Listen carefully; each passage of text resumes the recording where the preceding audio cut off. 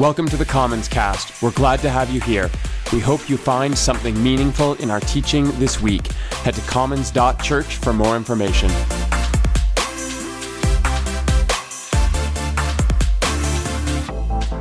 That's it. My name is Jeremy, and welcome to church.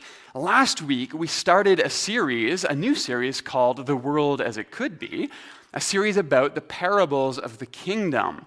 And last week, we didn't even look at a parable. I understand, false advertising, I know, but I felt like it was important to begin that series by talking about why parables are so important to Jesus. That if Jesus wants to create not just a kingdom, but a new kind of kingdom and a new kind of world, then more rules or better rules or even understanding the rules in a better way, all of this was ultimately going to fall short. Jesus intends to spark our imagination for how things could be, how the world could look if we could choose to live well for ourselves. And see, this is important. Jesus' use of the term kingdom of God in his stories is inherently subversive. First of all, kingdom is an inherently patriarchal word. It presupposes a king, a he that's in charge of things. But second, it actually adopts the language of colonizers, literally the Roman Empire that stole the land from the peoples it conquered. And Jesus takes this language, basileia, a word that connotes strength and military and might and violence. Remember, the Pax Romana, or the peace of Rome, was enforced at the end of a sword. And that sword was often pointed at Jesus' own people. But now he takes that word basileia and he pairs it with the divine theos, God. And for a lot of people, that probably did work at first. I mean, they wanted a God as ruthless as Rome. But that's not Jesus' intent. In his first address, he uses this term and he says that this basileia belongs to the poor in spirit.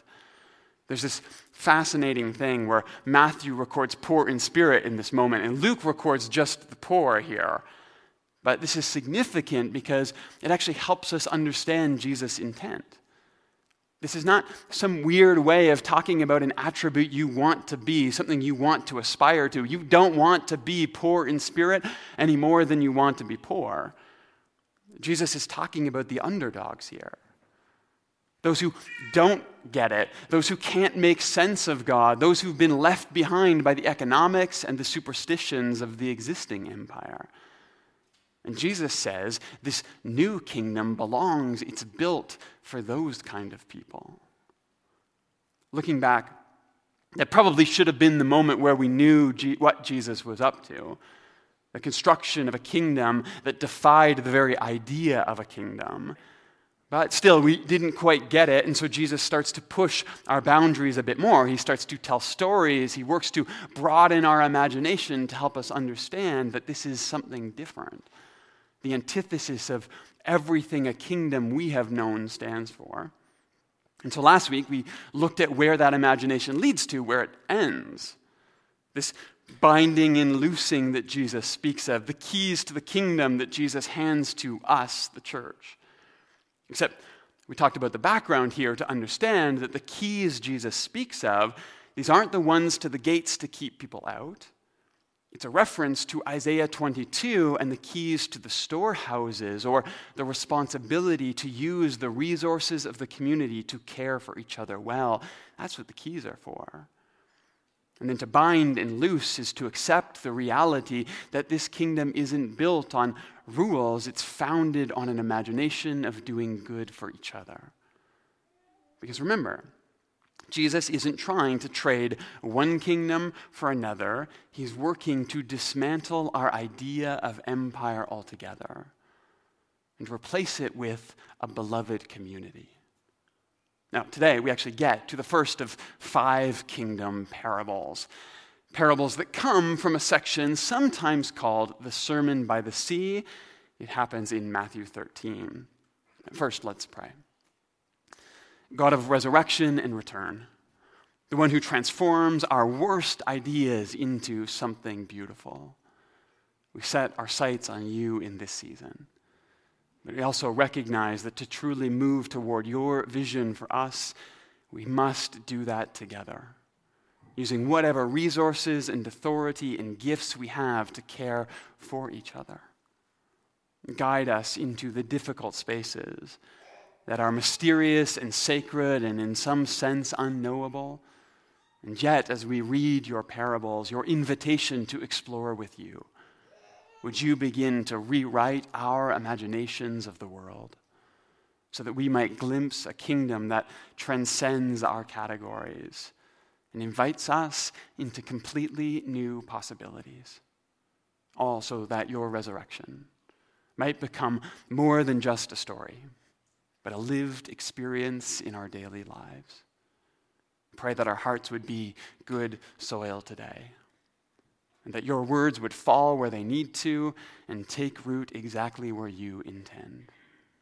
In the strong name of the risen Christ we pray. Amen. All right. The world as it could be. And today we're going to talk about families and stories and seeds and soil. But let's start by reading this first parable in Matthew 13. It says this: that same day, Jesus went out of the house and sat by the lake. And let's stop here already just for a moment to get a little bit of context. In the previous chapter, Jesus has been talking to various groups of people.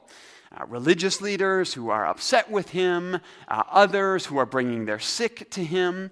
There are people who want him to perform miracles and prove himself to them. And through all of this, a larger and larger crowd is gathering to see what all of the fuss is about.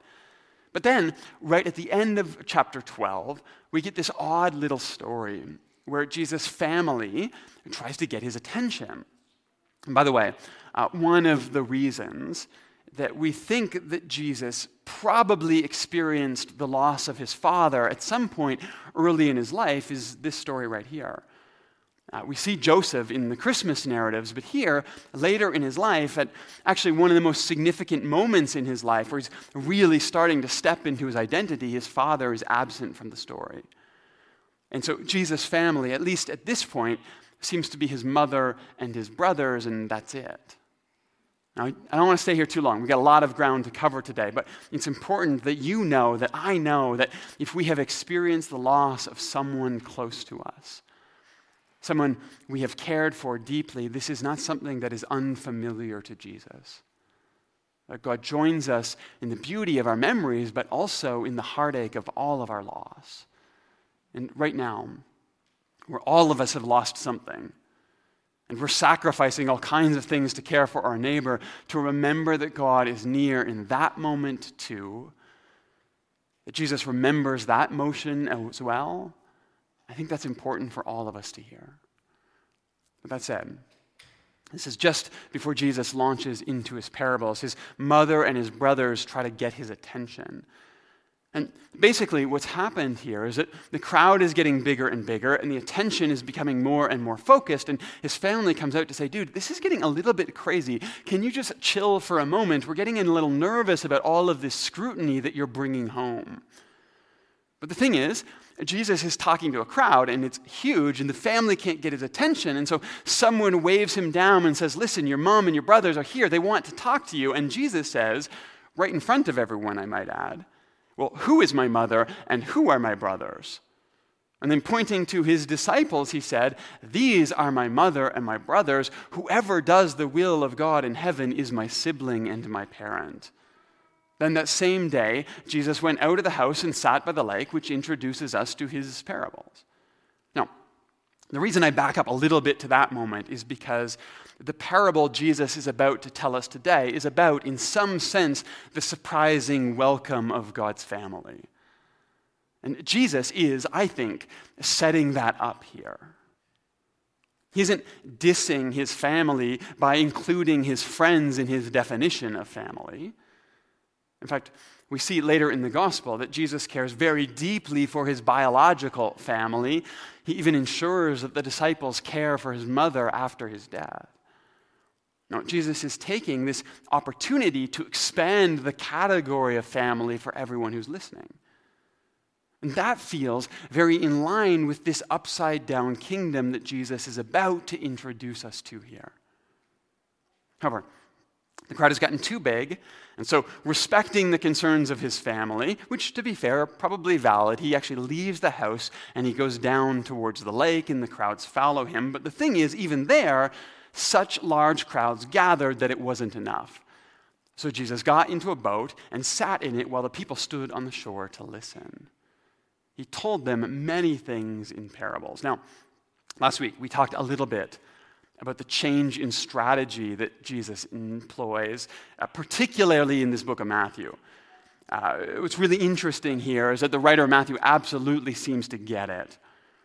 When Matthew describes the Sermon on the Mount, he says, when Jesus saw the crowds, he went up on the mountainside and sat down and he began to teach them. That's the word didasko. It means to teach or to explain things, and that's what Jesus does in the Sermon on the Mount. This time, Matthew says that Jesus began to speak to them.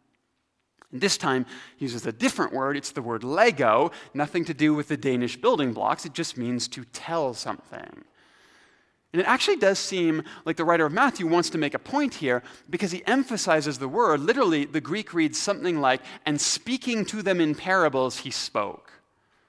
So Matthew is keenly aware of the difference between teaching or explaining and storytelling, which is what the parables are. And the closer we get to the mystery of the life and death and resurrection of Jesus, the more he leaves the teaching behind and instead leans into story. A paraphrase. One of my favorite writers, Farrar Capon here, he says, well, Jesus, since they're pretty much misunderstanding everything I say, maybe I should just go with it. And I should start thinking up examples of how profoundly backward their imagination of me is.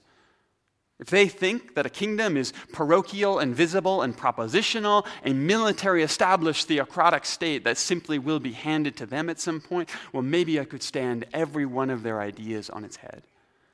And I could instead come up with stories of a kingdom that say it is everywhere and mysterious and already present around us. I could tell them that this kingdom is already aggressively demanding their response right now. I wonder what kind of stories I could tell. And this is the one he starts with. A farmer went out to sow his seed.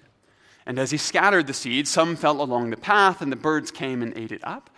Some fell on rocky places where it didn't have much soil. That seed sprang up quickly, but because the soil was shallow, and when the sun came up, the plants were scorched and they withered because they didn't have root. Other seed fell among the thorns, which grew up and choked the plants, while still other seed fell on good soil, where there it produced a crop 100, 60, or 30 times what was sown. Whoever has ears, let him hear. Now, that's from Matthew 13, verses 2 to 9. A little bit later, Jesus is going to give an explanation of this parable. So we'll come back to that as well. But since that explanation is reserved just for his closest friends for now, let's try to put ourselves in the position of those in the crowd on the shore listening as he tells this story. And to do that, we'll have to start with something that's actually not there in the English. The NIV starts this way. A farmer went out to sow his seed. And that's nice, a pretty normal way to start a story. In Greek, however, it reads a little differently. There's this word that's left untranslated in English. I think it was actually Yelena that talked about this word this summer, but it's the word idu. And what it means is that Jesus actually says something more like, look, the farmer went out to sow. Now, it could be that idu is just there to get everyone's attention, but some scholars actually they suggest it's likely perhaps that what is happening here is that Jesus gets in a boat, pushes off, sits down, and he sees a farmer off in the distance. And he says, look, there's a farmer going out to work. Let me tell you about farmers and seeds and soil and how even that can teach us something about God. And it's a small thing. It doesn't really change the story, but I think it helps us get into the vibe of how Jesus sees the world. Someone points out his mothers and brothers trying to get his attention, and he talks about the surprising inclusiveness of divine family. He sees a farmer in the distance, and he tells a story about its seeds and soil, reminding us of new possibilities. Jesus has this way, all through the Gospels, of pulling our world into our imagination of the sacred. And I don't think it's just because it's a good teaching hook. I think it's because that slowly informs how we see everything around us. That God speaks in the language of regular life, and that the more we recognize that, the more easily we come to see the divine surrounding us always. Remember this. As much as I love to talk about history in context and translation, good news, real good news comes in the language of what's already familiar to us. And ironically, I think, sometimes that's actually why we miss it. As Jesus says, whoever has ears, let them hear. However, to really dive into what Jesus is saying, we're going to need to talk a little bit about ancient farming practices. Because, and we can be honest here, this guy just does not seem like a very good farmer. Now, granted, I know very little about farming. As we talked about a few weeks ago, I know about F1 and fried rice and maybe how to make a pretty good pizza. Certainly nothing about farming, though. But even I can see that this guy is not good at his job.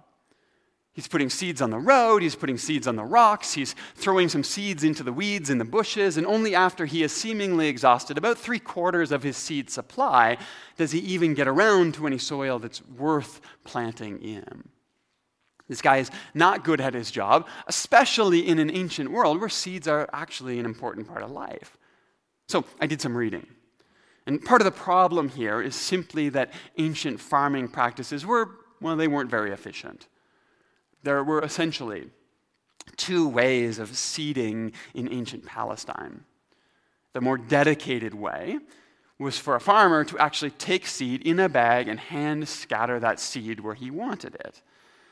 And this is what a poor farmer might do if they had a small plot of land. And of course, inevitably, some of that seed would get blown onto the course of perhaps the path or the rocks or the seeds, just like Jesus describes. But for the most part, most of the seed would get exactly where it was intended to go. The second way that was actually more common in ancient Palestine, this was for larger operations that probably had more than one field, was that a farmer would take a bag of seed and tie it to an animal like a donkey. And they would tear a small hole in the bottom of that bag, and then they would lead the animal up and down the fields while the seed trickled out. You kind of bang the bag every once in a while and make sure it was falling. And given the way that fields were arranged in ancient Palestine, in these sort of long, narrow strips with a right-of-way, a footpath between them, inevitably what happened was seed would fall along the paths as you would cross across. You can imagine, you've got a donkey, and you lead it up and down, and then you cross to the next field, and the seed just keeps trickling out as you cross over the path. It's just the way Jesus describes, except this is a pretty common image. I mean, people would understand this immediately when they hear the story, except the one difference being that in Jesus' story, this seems to be a farmer who's actually scattering the seed by hand. So, seed falling on the path, pretty normal, not too surprising, at least not on its own. A farmer with more than one field to tend to, doing it all by hand, that is surprising. And intentionally, farmers not caring about where their seed goes, that definitely is a surprise. So, right from the start, this is an image of sort of a wasteful extravagance in Jesus' story. Okay, second image, rocky ground. This probably is not a reference to unmanaged land that's full of stones. This isn't just a lazy farmer. What this is a reference to is the fact that in Palestine, you have these large limestone shelves that often sit just a couple inches below the surface. So there is soil, and seeds definitely will grow, but what happens is they're only able to grow a couple inches down before they hit the limestone, and that stops them from then really growing up. And so really, only the most desperate farmer would even bother planting in this kind of soil.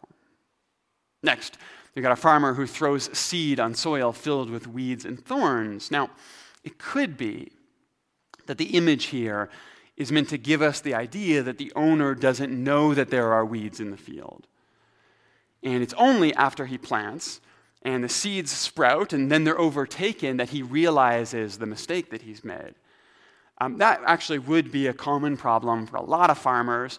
There's even rules in the Talmud about mixing seeds together, and largely that was about preventing this kind of thing from happening. But the thing is, Jesus' next parable is about precisely that scenario. A farmer who doesn't realize that there are weeds in his field. And we'll get to that story next week, so hold on to more exciting farming knowledge. But since Jesus is specifically going to talk about that next, it's likely not what he's talking about here. And in fact, if you take all of these stories together, it seems pretty clear to me, at least, that what Jesus is going for here is a hyperbolic image. It's the image of a successful farmer with lots of fields to cover, who's got more seed than he can possibly exhaust, and so he just goes crazy with it all. And he tosses it everywhere just to see what will happen. He even tries throwing some into the bushes just on the off chance that it might take root. What we're reading here is an image of extravagant, hand-delivered grace tossed everywhere. And this is important, because this isn't a parable about what kind of soil you should be. It is an image of the kind of God who makes an investment in everyone. There is no one that is not worthy of God's grace. There is no one that God won't take a chance on. There is no one that God won't lavish God's self upon. That's what the story is about. If you've ever heard this parable and come away with the impression that you need to be better soil, you missed the point of the story. Because the point of the story is that God is coming after you regardless of what kind of soil you are, and that sometimes, maybe even most of the time, we don't know what soil we are until God finds us. Now, fascinatingly, a few verses later, Jesus is actually going to explain this story. It's one of the only stories he ever does this for, and this is what he says. When anyone hears the message about the kingdom and does not understand it, the evil one comes and snatches away what was sown in their heart. This is the seed sown on the path.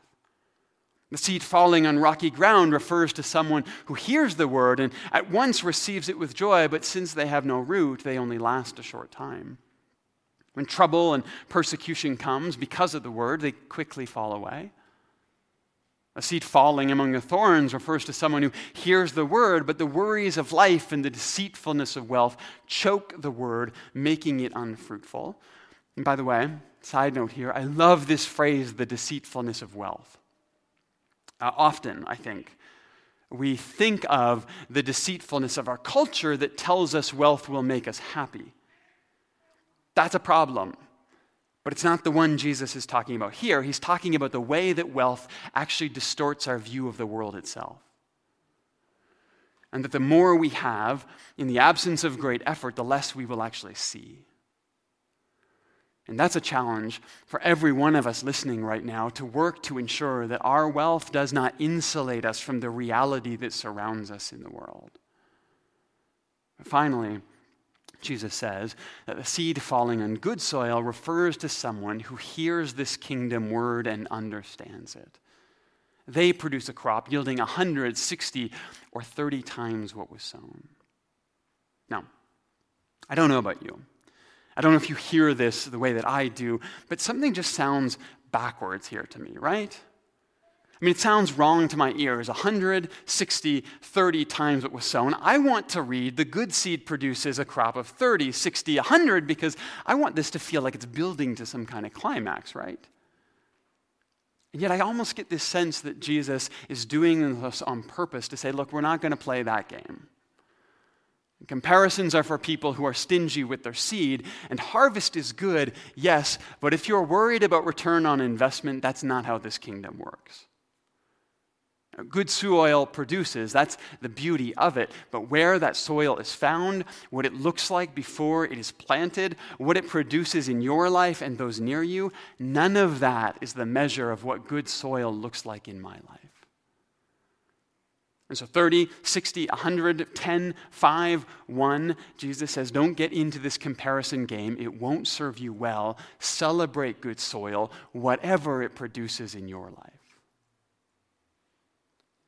But see, ultimately, this is where I think we miss the point of the parable. Because we hear a story about a farmer who sows good seed. We hear a story about all these different soils who receive it. And automatically, I think sometimes we imagine that Jesus is talking about something like what I'm doing right here, right now. I mean, this is every preacher's favorite story to say, listen to me. Except here's the thing, none of us are the farmer in this story. God is. This is not a story about preachers. It's not a story about sermons. This is a story about the goodness of God that shows up all around us all the time, everywhere. And Jesus actually says it right here in the explanation. He says, listen to what the parable of the sower means. When anyone hears this message about the kingdom, that's what it says in the NIV, but more literally what the text says here is when anyone hears the kingdom word. Because this is Jesus' point, that the divine is out there right now investing in lost causes, wasting seed in places that you and I think are pointless, believing that a new story of a new world with new possibility and purpose can actually make good soil out of any of us in the right day, in the right moment. This story is about the wasteful love of God that saves the world. And see, this story tells me two things. First, that God will take a chance on me no matter what anyone else thinks the prospects are. And second, that when that seed takes root in me, I will slowly become the kind of person that will do the same for you. That's what the story is about. Let's pray. God, thank you for these stories that invite us to imagine not just your kingdom, but this world in a new way. This kingdom that pops up in our relationships, in our conversations, in the ways that we interact with each other. This kingdom that is at work right now in the world, demanding our response to it. God, might we understand that your kingdom is not interested on a return on investment. It's interested in lavishing grace and love upon all of us, all of the time, in places that we don't even know to look for you. And God, by your Spirit, when you grasp our attention, and you get us to look and see the sprout, the root of something good in our lives, would we learn how to celebrate that? And when that takes hold of our imagination, and we begin to see good growth all around us in small places all the time, might we then become the kind of people who would follow your way and path in the world, extending ourselves in generosity to all those near us, laying the wasteful love of God on every conversation and interaction, trusting that there is good soil even when we don't see it. In the strong name of the risen Christ we pray. Amen.